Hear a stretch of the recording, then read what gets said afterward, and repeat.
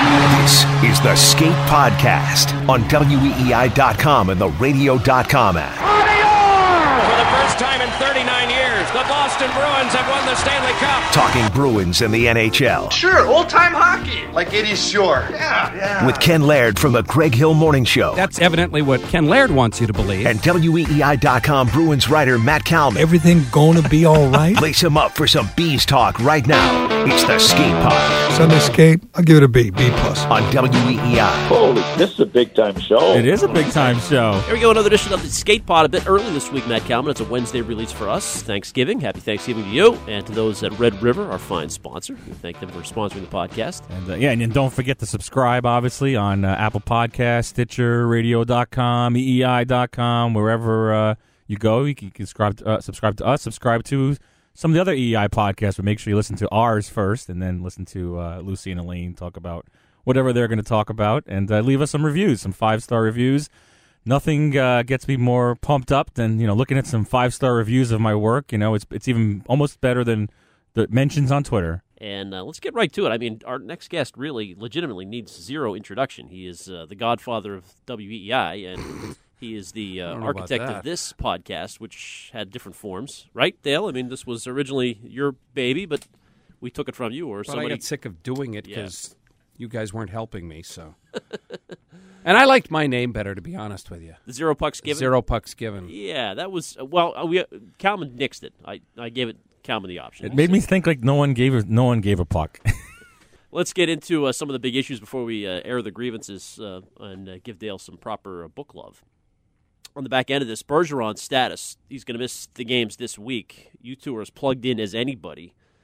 Is there more to this than the average fan knows? Is this less concerning because they've got a little cushion and they have the ability to load manage a little bit? What's going on here, Dale?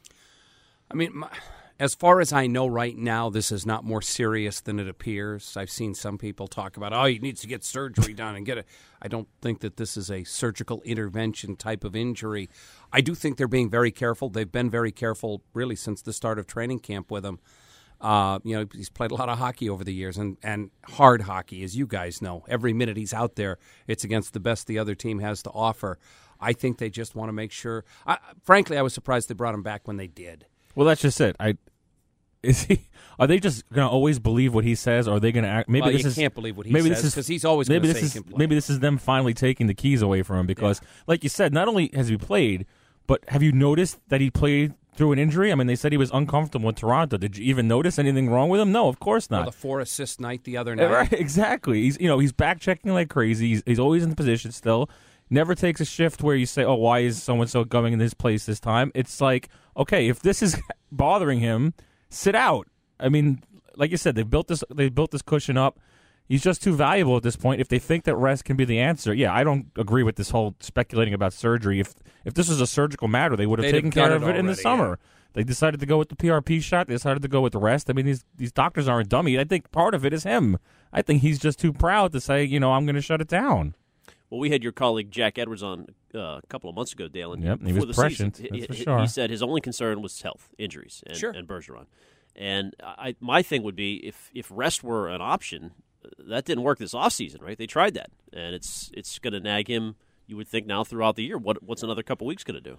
Well, it's a fair concern and fair criticism. To Matt's point, he's always going to say he can play. I mean, we're talking about a guy who played through a broken rib and a punctured lung, for God's sakes. But I think that Bruce has been pretty careful this year, more careful than I can remember him being in the past. He's managed to do a decent job of keeping Chara's minutes a little lower than what they have been in the past. He's trying to make sure that Krejci was healthy before they brought him back, and I think he just wants to make sure that if there's any chance that they can help Bergeron be better, whether it's next week or next month or whenever it is, and I don't think it's going to be a month, by the way. I'm just saying whenever it is, do what you have to do. It could be a month, and you'd have no problem with that. I wouldn't. Whatever it is, it is. I mean, they have this depth. I mean, if someone else goes down, and I think the first time they shut him down in the season when he missed the 2 games, and Cassidy was asked about load management, and he said, maybe it's something like that. I'm not going to really get into that now. And then Patrice Bergeron, I'm going to deny it's load management, but there's nothing wrong with load management when you're 34 and you play the way he plays, and you're as good as you are, and this team is as good as it is, there's nothing wrong with that. And there's nothing wrong at some point for Bruce Cassidy to go to Zdeno Chara and say, you know what, it's a back-to-back. We're playing Ottawa and somebody. Take a night off. There's nothing wrong with that in the long run. Even if it costs you a point or two, you're going to be in the playoffs. You need to be 100% healthy come May and June, and that's the important part. And they have to understand that. They have to accept that. Especially if you can slip David Krejci in Right. between Pasternak and Marchand, it's not exactly a huge step down. It's not as good. I'll freely admit that. They're pretty good together, but it isn't far off. Well, it may allow them to determine what kind of center depth they have. Now, we won't. Studnicka may have played by the time this airs Tuesday night in Montreal. Right. He's supposed to play centering the second line in place of Krejci. Interesting. I mean, that's at the morning skate Tuesday. That's where he was. Now, as you said, by the time this airs, we'll know this. Yeah. But it looks as though they were planning on him centering the second line. And Coyle's contract is, of course, up at the end of the year, Right. so they have a decision to make They got there. to keep him. I mean, I love him in a Bruins uniform. Yep. I love everything about his game. He wants to play here. I think the Bruins love him. They've got to find a way to get that one done. Is he worth $5 million a year Yes. as a third-line center? Yes, He is, but do they have the $5 million in cap space? That's the issue. That's a valid question. But is he worth it? That's Yes. the problem now. I mean, again, it's like it was our summer theme was David Backes, and you're still going to have that on you this next summer. I'm really looking forward to our shows every next summer talking about what they're going to do with David Backes' contract. But again, that $6 million could go a long way to keeping Coyle and Krug and keeping this team the way it should be, where you have this next layer of. I mean, Coyle should be part of this next core, the Krug, Coyle, McAvoy, Carlo core going forward. Yeah. I mean, I like Coyle. Matt wanted to talk about overachieving and underachieving players to this point, and you're nitpicking on anybody on this team at this point. No, I think Jake you've DeBrusk got- has underperformed. Okay, Sure. well, there you go. I have no problem saying that he's been a disappointment so far this year. Yes, injuries plus production. Yeah. Right. But if you look at Coyle as a wing, if that was something you anticipated that maybe, okay, if you're going to sign him long term, he's got the flexibility to play both. Has he proven now he can only play center? No. I have no issues with him on the right wing. Okay. I mean, maybe the first game it might have looked a little awkward. I think he probably was getting used to it. I think by the second game or third game that he's done. I mean, remember now he's going back and forth every other night now, Right. with the injuries. So we haven't really gotten a He flow has of it. 4 goals. Yeah, I mean, he's not necessarily to me. He's not necessarily perfectly fit for Krejci, but this is the way the team is built right now, and especially with injuries. But if he shoots the puck, he's fine no matter where he plays. Which he doesn't. Right. Which Cam Neely told us. Exactly. And so if he just has to get that mentality, especially if he's going to play the wing, he can't be a facilitator. At least this breaks him up from being with Danton Heinen, where they both pass the puck back and forth and don't want to shoot. So, put the two of them out there with McAvoy, and no one's going to shoot. I do listen to you guys, and you kind of agree, I think, with me that Danton Heinen is underappreciated in this town. Oh, it's ridiculous. For what he can bring and what he does for this team. It's not just underappreciated; it's outright like dislike and disdain on Which is Twitter, ridiculous. which is crazy. It's unbelievable that I always understand with the Tuukka Rask thing. $7 million. People are always going to look at that and say, by the way, "Do he's you not need-" exactly overpaid anymore Exactly. at that position. And they're going to say, "Oh, what did you get for $7 million?" And of course, we all know what they got. We don't have to go, but More than why- Bobrovsky's going to give you for 10. Well, and maybe by the end of the season with him. Yeah. But Danton Heinen is making what, 2.75? Why are you against this guy who plays with both wings, plays on top 3 lines, can penalty kill, power play? What do people have against him? I don't even think it's him. I think it's the winger production, and he gets lumped in there. Yeah. They don't get a ton of production. For, as you mentioned, DeBrusk has been Yeah. underachieving, and every right wing they've tossed out there has been injured, including Richie now again and Senyshyn. So you need, other than Pasternak, somebody to step up and deliver. I would say as far as guys that have impressed me, Bjork I didn't expect to stick, and he kind of has. Yeah. But again, what are you counting on? So many years. Well, and actually, Bjork's another guy who he doesn't get nearly the same criticism that Heinen gets. But is it just because he's really in his first time? I mean, he's not really fast. He's not really lighting People it love up. the wheels. Oh, exactly. They like to see him flying, right? But with Bjork, it's like so many years of seeing these prospects say, "Oh, I'm going to go rededicate myself, and I'm going to come back stronger and better and more confident," and they never do. Spooner or whoever. But this kid, totally different world. It's amazing. He actually went down there, said what he did what he said he was going to do, dominated down there. They couldn't keep him down for long, and now, they figured out with him to keep him on the left side, which is great. It's unbelievable. Matt, who is your disappointing Bruin through the first quarter? It's probably between maybe DeBrusk and McAvoy. I think that's a good call, too. And I'm not even looking at the McAvoy points. I look at him defending some nights, and these people, again, on the Twitter, I should get off the damn Twitter, that say Chara is holding McAvoy back. I mean, how many times is Charlie McAvoy out of position or, they tried loses to a battle? help that when they pulled him away from Right. Chara, and it was like, ooh, no, And we got to get him back with Chara now. Next thing you know, he's like playing left wing. He's like down in the corner somewhere and giving up breakaways.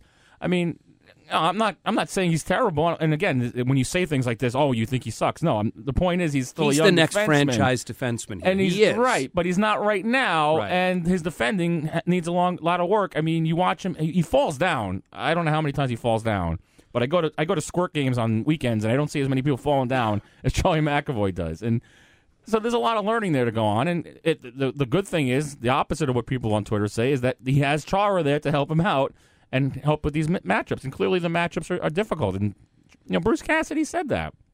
And if I'd add to the surprising list, we've talked about disappointing. Yeah. Because you just brought him up. Surprising for me is Chara. I mean, if you look at the way Chara is playing this year, he's second on the team in plus minus now. I think to Marchand. He's already got 4 goals this year. Is huge. He's already in double digits in points. He's back there logging those tough penalty killing minutes. Bruce has done a good job of keeping his overall minutes less than what they've been in the past. Right.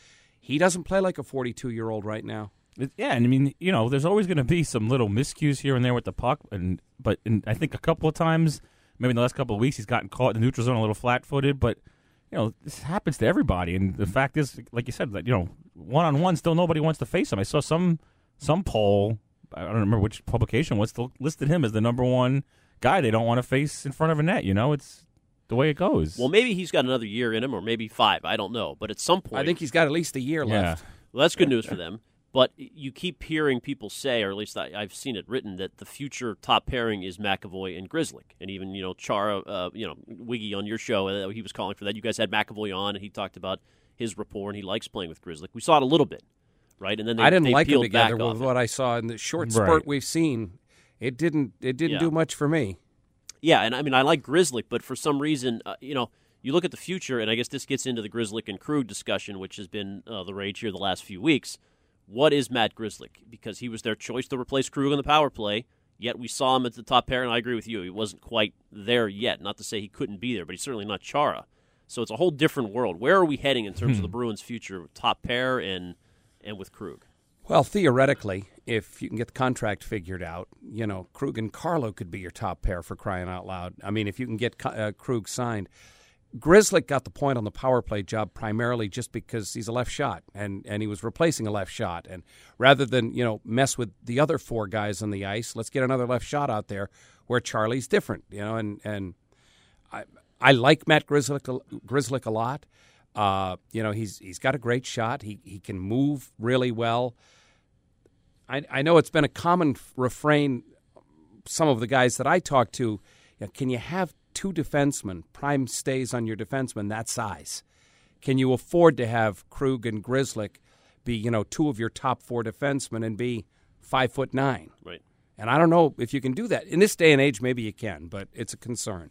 Yeah, I mean, and then when you look at what they have in the pipeline with Vakanainen and maybe even Zaboral, I mean, he's still a work in progress, but he's at least a bottom pair guy at some point here. It never mind the size. You just can't keep those 2 guys what they're going to want money-wise and the role they play.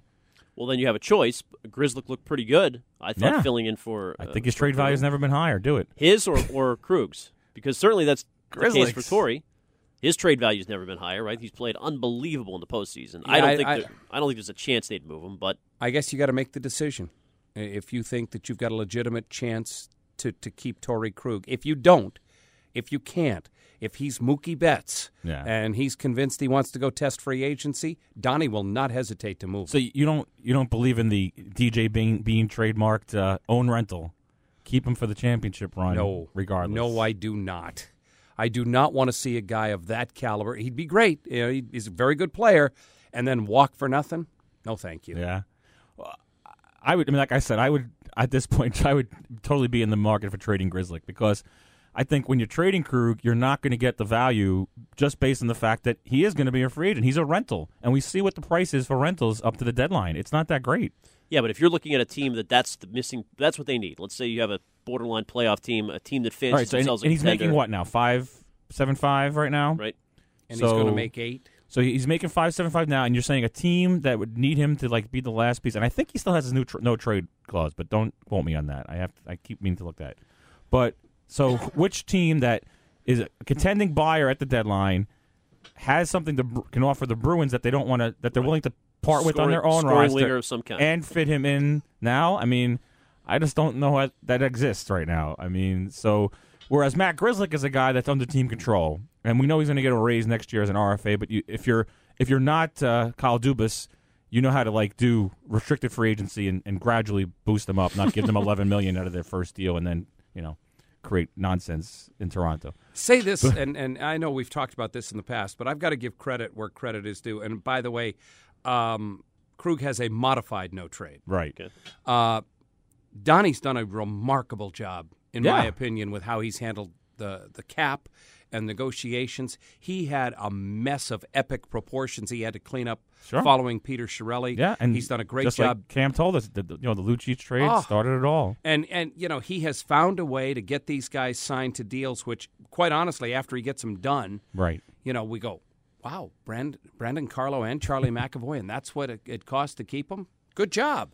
So maybe he can do that with Torrey Krug. Krug has certainly indicated his preference is to stay here. The question is, how big a haircut do you take I will be that? shocked if Torrey Krug leaves with the Bruins in pursuit of him. If for some reason the Bruins decided they didn't want to do it, I could see him leaving. But for as long as the team wants him, I think he's back. I mean, I've said that a million times. But on the open market, we would agree he's going to make 50, 60, 70 million over 7, 8, 9 years, right? Right. I figure he's going to be an $8 million a year guy for long term. And here they want him for 5 years, probably, right? I mean, if all things were equal, right? And $6 million a year? I mean, it is substantial money. I always go with also the years to me. At this point, don't bother me because what's the league going to look like in 3, 4, 5 years? What's the cap situation going to be? You probably said that about Backes when they signed him a couple years ago. I mean, you can make the argument that the Backes deal. It did some things that they needed to get done. Look, we gave Don Sweeney a lot of credit for some of the things he's done. That's one he'd like to have back, yeah. I think. I mean, but initially, the initial impact of it makes the point that they don't make the playoffs probably if they don't have him, his leadership and his performance. Well, they certainly felt healthy. they had a leadership void in their dressing room. They had leaders, but they had quiet leaders. Exactly. They had Patrice Bergeron and David Krejci. And you can't predict the guy's going to get dinged 4 times in 3 years. I don't care. He's a hard-nosed player, and they get hurt, but he's never really been hurt like this. I mean, there's nothing you can control about that. Yeah. Well, the 2 games that we've seen, Krug had the end-to-end rush to win it. That was fun. In overtime. Yeah, it was unbelievable. Krejci a couple goals late. And the previous game was the Tuukka save game, which is still, I mean, when you think about the season, that stands out as a highlight. And I don't want to say he's overachieved based on the way he played the playoffs last year, but to me, I didn't know what to expect following up that run, and Rask has been every bit as good as you would have hoped for. Yeah, what's he done now? I think he's moved into 3rd in career save percentage in the history of the National Hockey League. And, he passed Ken Dryden. Right, and Dryden played a lot shorter career, too. So exactly. I haven't looked at the totals, but I know it's a lot fewer shots. I know what a polarizing figure he is for hockey fans in this town, and I understand that. I think he took his game to another level last spring in the playoffs, and I think he's at least maintained that this year, if not taken it one step further. And those fun little things that you do. The 2 save of the years, obviously, are Marc-Andre Fleury for Vegas against Toronto and the Tuukka save. I give Tuukka the slight edge because Marc-Andre Fleury had an advantage. He got to use his catching glove for crying out loud. Yeah, and saw the play in front of him. Yeah. Saw it sort of develop. And the crazy thing with Tuukka is now they're playing him 2 out of every 3 already. It hasn't been a 50-50 split like we expected. Well, Halak came down sick, right? Well, Halak got sick, but even if you take that one game out, it's still not 50-50. It's 2-1 right now. So it's pretty amazing that he's not necessarily being sheltered the way we thought he would be and the way they were going to do it.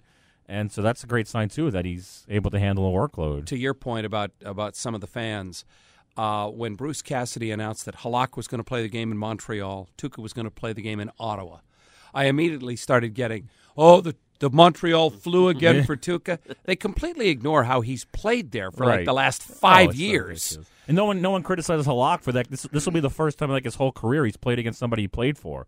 He refuses to play against teams that he's played for some dumb reason, and that even screwed them up a little bit last year when they were trying to do the rotation. And they got a Montreal or St. Louis game come up and they had to switch it around. He won't play. So, no one complains about that, but they say, "Oh, Tuukka's not going to play against Montreal." Well, you guys watch Tim Thomas on a nightly basis. I did not. Who's the better Bruins goaltender all time? Oh, Tuukka's been better for his career. Sure. I mean, Tim Thomas had, the magical run. Ironically, 2 of the 4 playoff series that year, he was pretty pedestrian. He wasn't that great. And had a very good team in front of him, obviously. And he had a very good team in front of him. And then all of a sudden you got to the Tampa Bay series and then followed that with Vancouver, and he became extraterrestrial all of a sudden. That's when the legend of Tim Thomas was made. And, of course, when they were talking about this the other night, I was reading something about 2011 7-game series, and because with Corey Schneider getting sent to the minors, so Larry Brooks wrote something about how it reminded him of the fact that Vigneault refused to go to Corey Schneider, even though he knew Luongo was going to get steamrolled in Boston, and it happened all the time. So you think of the goal support Tim Thomas got in that series in the 3 home games. I mean, they gave him like 4 goals in the first period in that game 6. He didn't have a lot of pressure in those home games. Now, so don't get me wrong. He backstopped the Bruins to a cup. He will be a legend in this town forever because of that, if you can take away some of his political views. But given all of that, if you look at the body of work for their career, Tuukka Rask has clearly been the better goaltender. See if you can get the title this year. That would be helpful. The division has helped in terms of unexpected things. I mean, everybody crumbling around themselves, of course, led by Mike Babcock and the Leafs. He'll probably end up in Calgary now, right? I saw that you just informed us. Looks like number 2 to go is Mr. Peters. Well, Bill Peters, as we're recording this, Brad Treliving, the GM, said, we're going to complete our investigation. He wasn't on the ice with the team for practice on Tuesday. He cannot stay as a coach in the National Hockey League based on not just the accusations made by the player, Aliu, but you've got 2 other players who were in the room who said, yup, that's what he said. Well, that ends it as far as I'm concerned. Now, they'll need a new head coach up there. Jeff Ward would actually be pretty good. He was the guy running practice on Tuesday when Peters was not on the ice. Ward would be pretty good, but I wouldn't be surprised to see them make a run at a guy like Mike Babcock. Oh, and those guys are connected, right? Peters and Babcock were. Peters was an assistant coach for Babcock in the Blackhawks. And of course, all this came out because we're in Toronto. They're just stabbing Mike Babcock in the back incessantly, and so then Aliu saw all these tweets about Babcock, and then said the tree, the apple doesn't fall far from the tree, and then brought this up. It's pretty amazing to hear. I mean, I don't know, Dale, what you think, but when I read about what Babcock did with Mitch Marner, it's ridiculous. Now, at least in his case, we haven't heard from Peters yet. At least in Babcock's case, he said, look, I was wrong. Yeah. I shouldn't have done it. I apologized for it at the time. I think coaches, first of all, his only mistake. We should probably tell people who don't know the story what he did to an 18-year-old kid. Right, he made Mitch Marner write a list of who the hardest working or non-hardest working. From hardest working to the least hard-working guy on the team. Which I don't have a problem with. The mistake is if it's you and Mitch Marner talking reading about the list out is pretty. Then he goes to the team and says, here's what Mitch says. Here's the list. I mean, it's just, you can't do that. I think there's some things that stay behind closed doors that our coaches make mistakes when they're trying to do things, motivate things. They read books. They listen to podcasts. They're trying to figure out the best way to push the right buttons. And I think every coach probably has something on their resume where they would say, gee, if somebody ever brought this up, I'd look pretty dumb. Mike Babcock wasn't this stupid 2 weeks ago. He wasn't this stupid last year. I mean, the decision to make this person the worst person on earth just because he didn't win enough hockey games with your precious Maple Leafs is outrageous. He does have a shelf life, though. Right. I mean, he does. And somebody, I forget who it was, and somebody was making the comparison to Mike Keenan. I'm not going that far for poor Mike Nothing Babcock. Nothing compares to that. No. But he does have a shelf life. He does wear on teams. And right about the same time, though, the timing of the firing that St. Louis last year made the change and brought in Berube. If that's what they think this is going to do for the Toronto Maple Leafs, the most absurd, structured roster you'll ever see, with a complete disaster from a salary cap perspective. And when I watched the Blues last night, and you realize, it was great that they made the coaching change. It still took about 6 weeks for it to take because they were a much better team. They didn't turn around. They were a much better better of the team, firing than they were playing. And most importantly, they had Ryan O'Reilly trying to get his feet wet in St. Louis. Obviously, was out of his sorts for whatever reason, and then the turnaround coincides not necessarily with the coaching change, but with Ryan O'Reilly getting his act together, giving them a second line, and being the player who ends up winning the Conn Smythe. Right, so the Leafs don't have that. It is still amazing that the Bruins went as hard after Tavares as they did. Maybe not as surprising. He's a great player. But that was their – they felt they had a chance, right? They didn't sign him. Well, Krejci took all that in stride and is surging. He's the guy you feel bad for, Tavares, though.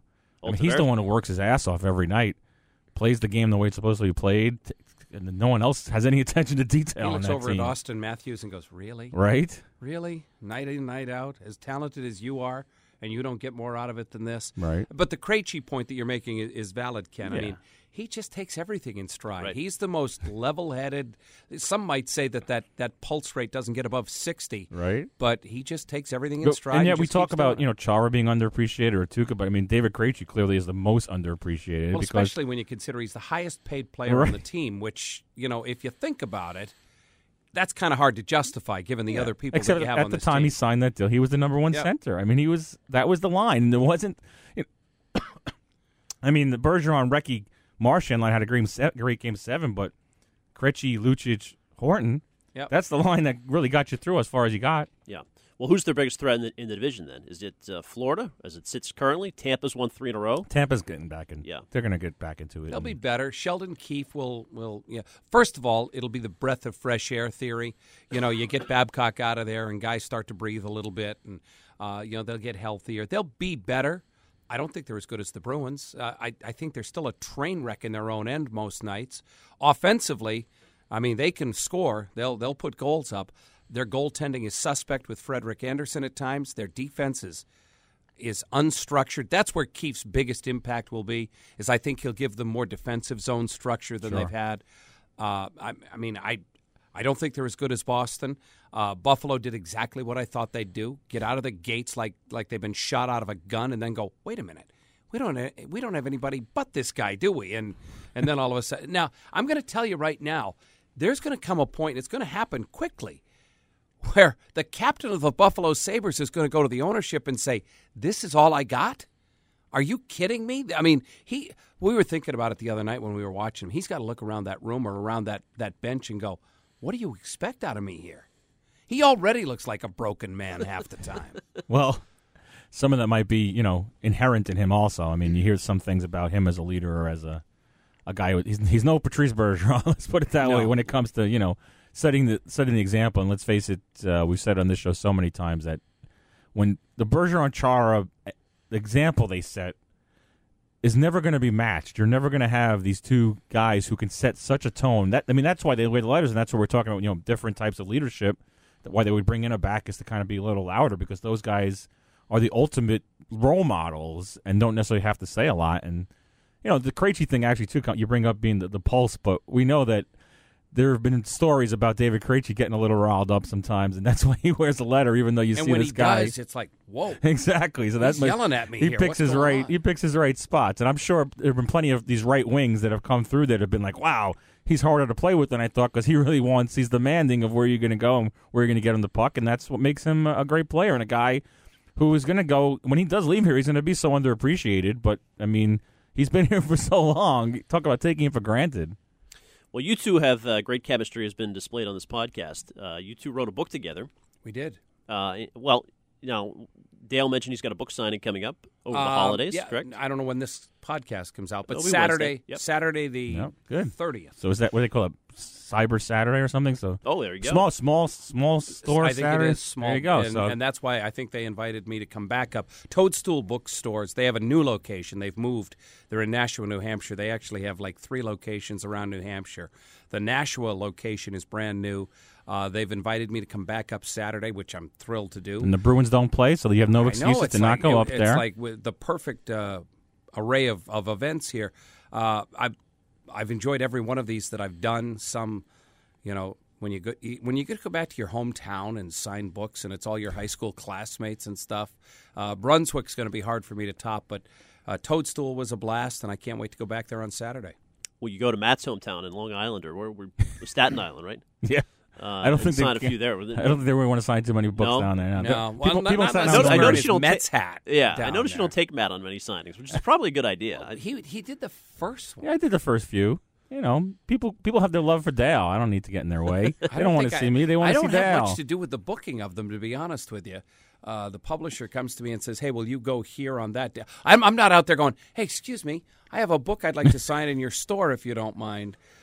So they come to me and say, "Will you go here or go there?" And God, I'll go anywhere. And the best endorsement of all, we know last January when the Bruins had their midseason break, piggybacked on their All-Star break, and Bruce Cassidy went to an island or a beach somewhere, and he read the book on the beach. So that's what he told me. He said, wow. Because when I saw him when he came back, he stopped me in the hallway. He says, hey, I read your book. He said, I took it to the beach, and he said I couldn't stop reading it.